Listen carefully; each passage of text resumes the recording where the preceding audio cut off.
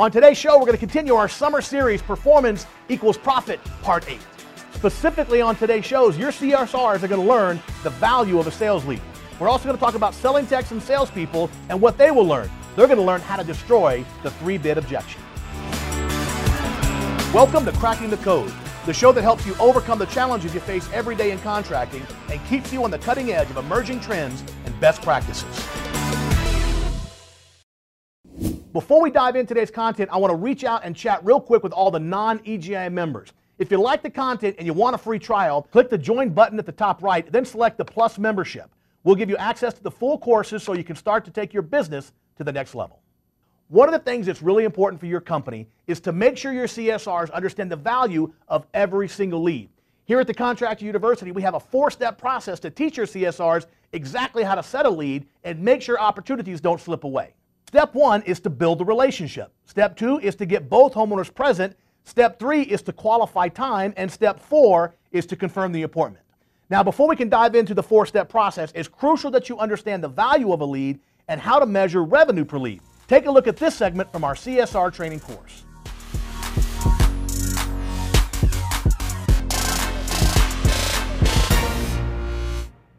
The lead cost in our industry is around $300 to $400. In other words, it costs the company about $300, $400 to get that phone to ring, to get a lead to call in about a new heating and air conditioning system. Well, the true value of that lead is far more than just the $300,000 or $400,000, or the $300 or $400 rather it costs to generate that lead. The true opportunity cost, the opportunity lost of that lead is the potential that could have been generating on that sales lead. The way to get a real appreciation of the value of a lead is that you have to understand revenue per lead. On average, how many dollars does a company or does a sales professional generate on every sales lead? Let me give you an example. Suppose I told you I could drive from here in Colorado to California on 1 tank of gas. Is that a good thing or is that a bad thing? Well, it might sound like a good thing, but to really know for sure, you have to have 2 pieces of information.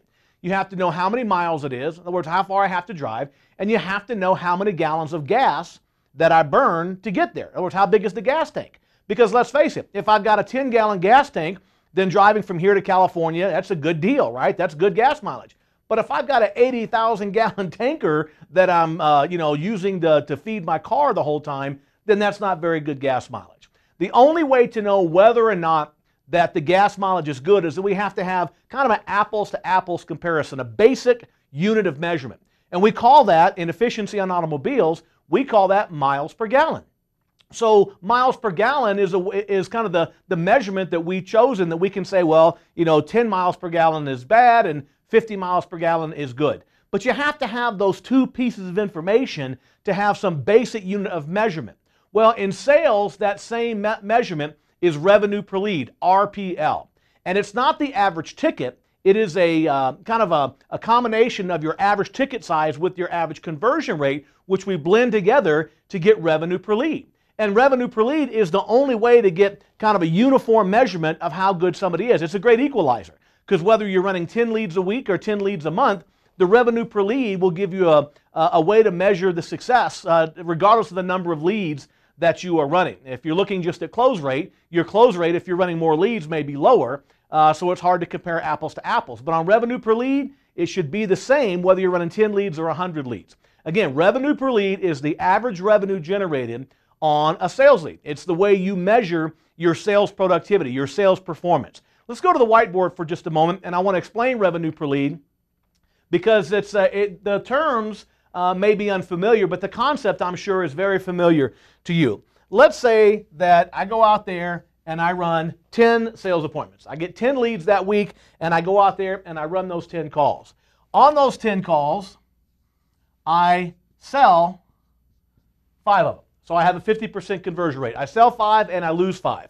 On those 5 that I sell, let's say my average ticket was $6,000. So I got 5 deals at $6,000, which means I put up $30,000 of revenue on those leads. But I didn't just use 5 leads to get that $30,000. I had to use 10 leads. This is the kind of the number of gallons of gas I had to burn to get this far. So if I want to know my revenue per lead on average, I have to take my total volume and divide it by the total number of leads that I had to burn to get that 30,000.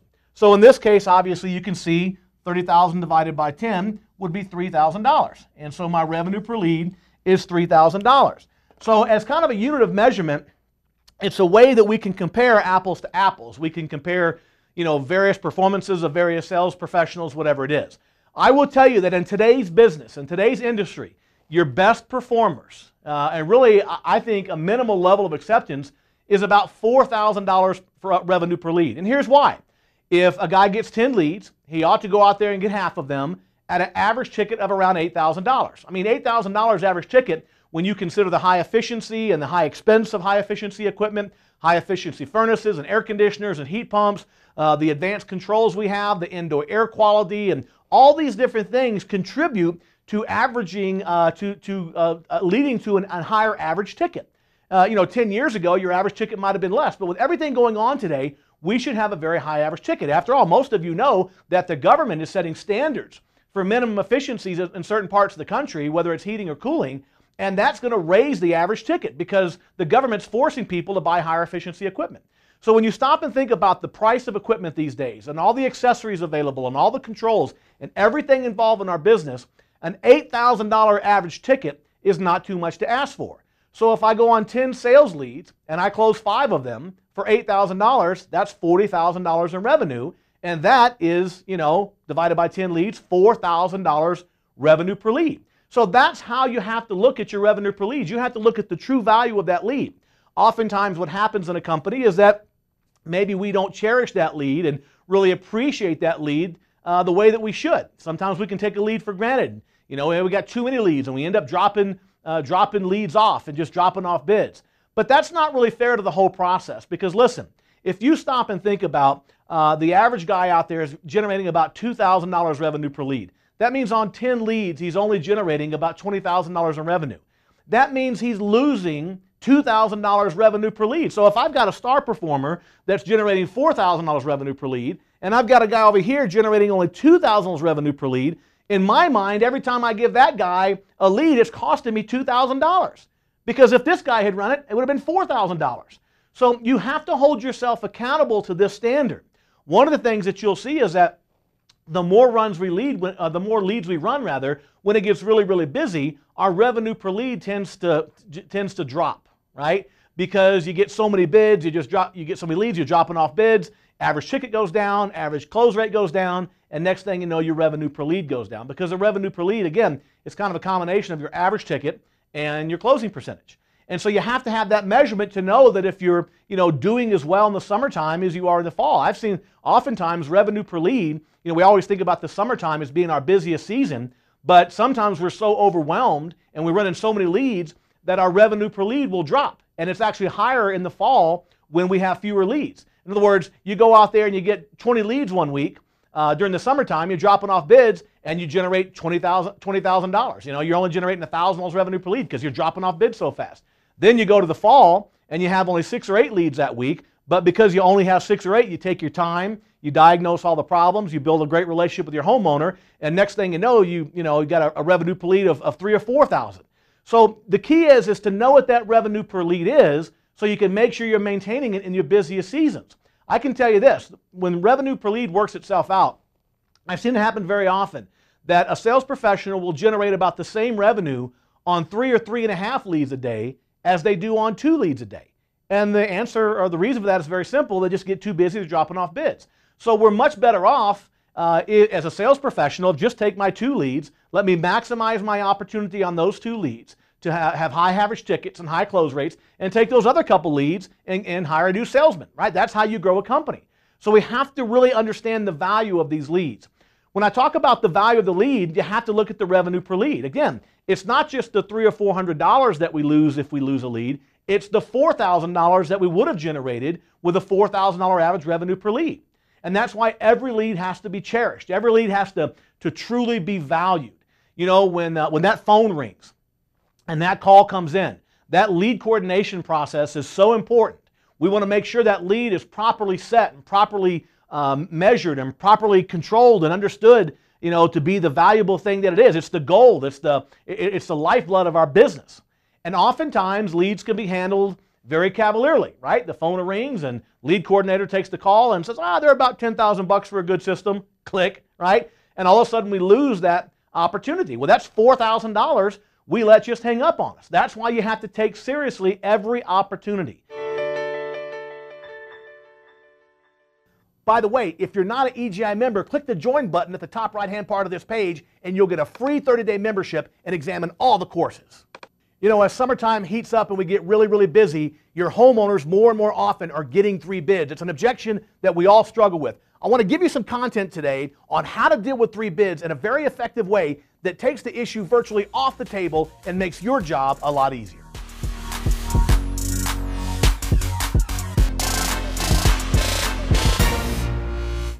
In this video, I'm going to teach you step by step how to get rid of the 3 bid objection for the rest of your career. And when you overcome the 3 bid objection, nothing but great things are going to happen.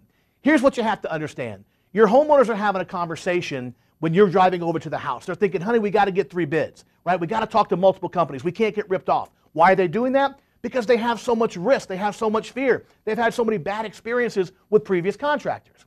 So you have to keep in mind when you're walking in the house, they have this anxiety. Your job is to communicate to the homeowner and to persuade them that 3 bids will not protect them. In fact, 3 bids is a total myth. What's going to protect your homeowner is your company, your guarantees and your service and your quality. So I want to talk to you in this video about how to overcome that. The key thing is you have to get your homeowners to acknowledge that 3 bids will not really protect them and that what will protect them is your company. So the key is to have a simple conversation with your homeowner, and step by step you talk about your company, your quality, your guarantees, your commitment to service, and you get them to acknowledge that 3 bids is not going to protect them. What will protect them is your company. So I'm going to show you this role play video, and as we go through it, I'm going to kind of break it down for you and show you step by step how I'm having the conversation, what I'm saying, and why I'm saying it. At the end, you're going to see how easy it is to permanently overcome the 3 bid objection. In this role play video, I want you to watch step by step how I go through the process. The first thing I'm going to do, as you'll see, is just simply open up the conversation with a very casual conversation. No pressure, no fancy sales stuff, just one-on-one conversations with my homeowner. Take a quick look. Okay, so Doug, if you don't mind me asking, what do you do for a living?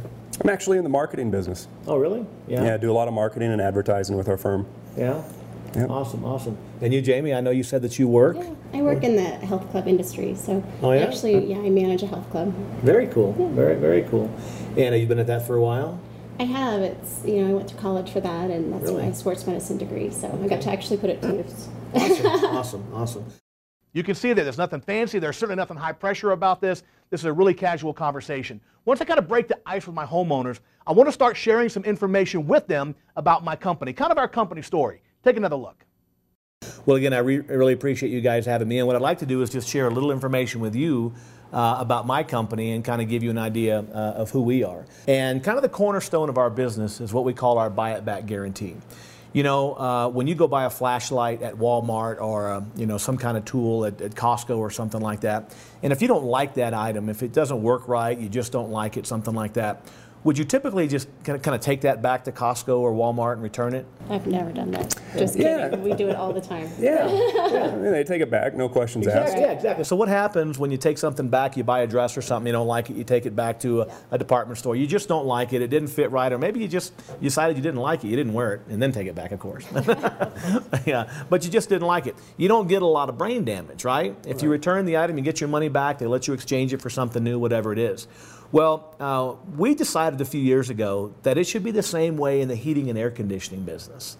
That if you bought a heating and air conditioning system, you just didn't like it, you didn't like the way it heated, you didn't like the way it cooled, you just didn't like anything about it, that you should have the opportunity to return that system.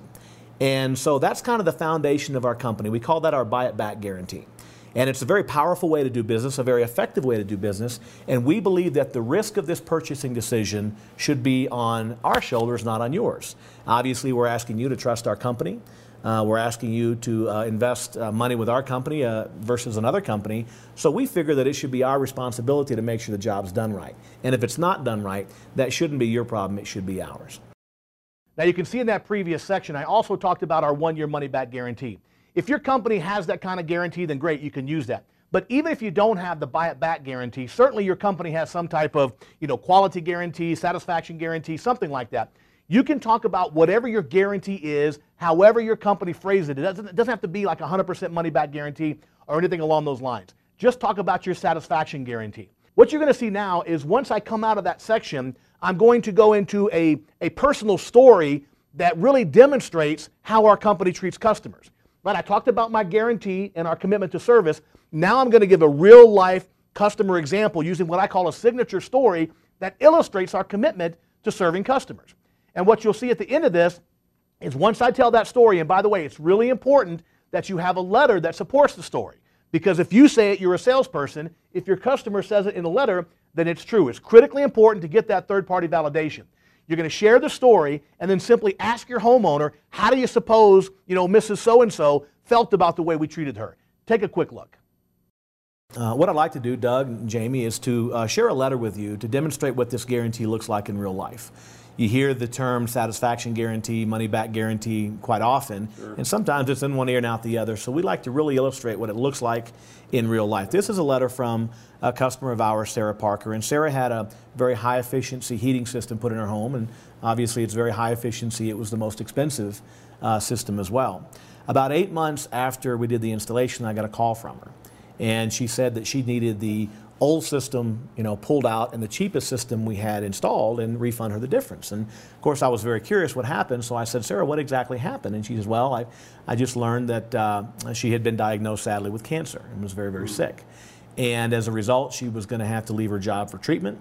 As a result of leaving her job, she was going to have to sell her house. So she was just trying to round up all the money that she could, and before she sold her home and went through this very traumatic situation. And once she explained the situation to me, I said, now listen, Sarah, we're not going to yank that system out. What I want you to do is very simple. You keep the expensive system. What I'm going to do is to refund you the difference and allow you to keep that system, because it was the right thing to do. And this is a letter that Sarah wrote the next year after she was able to sell the house. In fact, the real estate agent told her that because she had that high efficiency system, it was actually one of the things the person that bought the home from her really enjoyed, and so it actually helped her sell her house. So it was a win-win for everybody. And this is just a letter where she outlines that whole story. And again, I just want to share that with you because I think when you're talking to a heating and air conditioning contractor, a contractor of any kind, it's important to know what they do when the chips are down, because obviously these are complex mechanical systems. There can be a problem. You want to know who's going to come out and take care of it, and if they're going to take care of it. So, if we would do something like this in this situation, what does that say about how we would treat your system if it went out on a 7 o'clock on a Tuesday night and it just wasn't heating or cooling? Do you think our company would be apt to come out and give you this kind of service? Well, it definitely sounds that way. So there was really nothing wrong with Sarah's system. Seriously, that's amazing. So Doug, Jamie, I'd like to ask you a question. How do you suppose Sarah Parker felt when her heating and air conditioning company, really had her back when the chips were down and she had this situation? How do you suppose she felt? Surprised, amazed. Yeah, I think that the fact that her heating and air conditioning company kind of stepped in, that's pretty amazing. Yeah, it was pretty amazing. It was a wonderful opportunity for us to help her out, and obviously, we wanted things to work out well for her. Now, think about where I am in this process. I made the statement to the homeowner that, hey, you can trust us. We have this great guarantee. We're this great company. And then I told them about the Sarah Parker story, and then I showed them the letter. Once I'm done with that, I asked them, how do you think Sarah Parker felt about her contractor having her back? This is really important to get the homeowner to respond back like, hey, she must have been really appreciative. Sounds like you're a great company. So it's really important that you give that social proof, you tell the story, you give the proof in the letter, and that really demonstrates, the whole thing you're trying to do here is to demonstrate that you're a great company. It's going to be really important because in the next section, I'm going to start talking about the futility of getting 3 bids. Listen, we've all known people who got 3 bids for something and still had a problem with the contractor. All I'm going to do in this next section is ask the homeowner if they've known somebody who had that experience. Maybe even in their own experience, they've had that kind of situation. So I transition out of the signature story, the Sarah Parker section, and I transition right in to the 3-bid myth and why it doesn't work. And we've all had the experience of getting 3 bids and it not working. Take a quick look. Have you ever known anybody, a friend, a family member, maybe a neighbor or something like that, that got 2 or 3 bids for a project for their home, a deck, a roof, windows, HVAC, whatever it is, got 2 or 3 bids and still had some kind of problem with the contractor? Yeah, I mean, I think a lot of that goes around. In fact, I think the company that we chose was the 5th company that we had talked to. So, yeah, it's pretty commonplace that we normally get 3 or 4 bids. Right. And that's another reason that we offer this guarantee, because we know that typically folks are going to talk to a couple of 3 companies and try to make a decision. What we have learned is that 3 bids doesn't really protect us. We get 3 bids, why? Because you don't want to be taken advantage of, you don't want to be ripped off. And what we've learned through our years of experience in the industry, it's not about 3 bids or 2 bids or 5 bids or whatever. It's about having an ironclad guarantee that if something goes wrong, that you're going to have some recourse. And all the bids in the world aren't going to help with that, because at the end of the day, it's a gut check. Think about it. So listen, folks, you got to make sure your CSRs understand the value of a lead. You've got to make sure that they're setting leads properly so these opportunities don't slip between the cracks. You got to make sure you hang on to them and capitalize on every single one that's possible. Also, once you get in the house, our sales advisors have to make sure they can confront 3 bids head on and make sure it doesn't become a problem and undermine their success. That's our show for this week. We appreciate you joining us. We'll see you next week. Until then, bye-bye for now.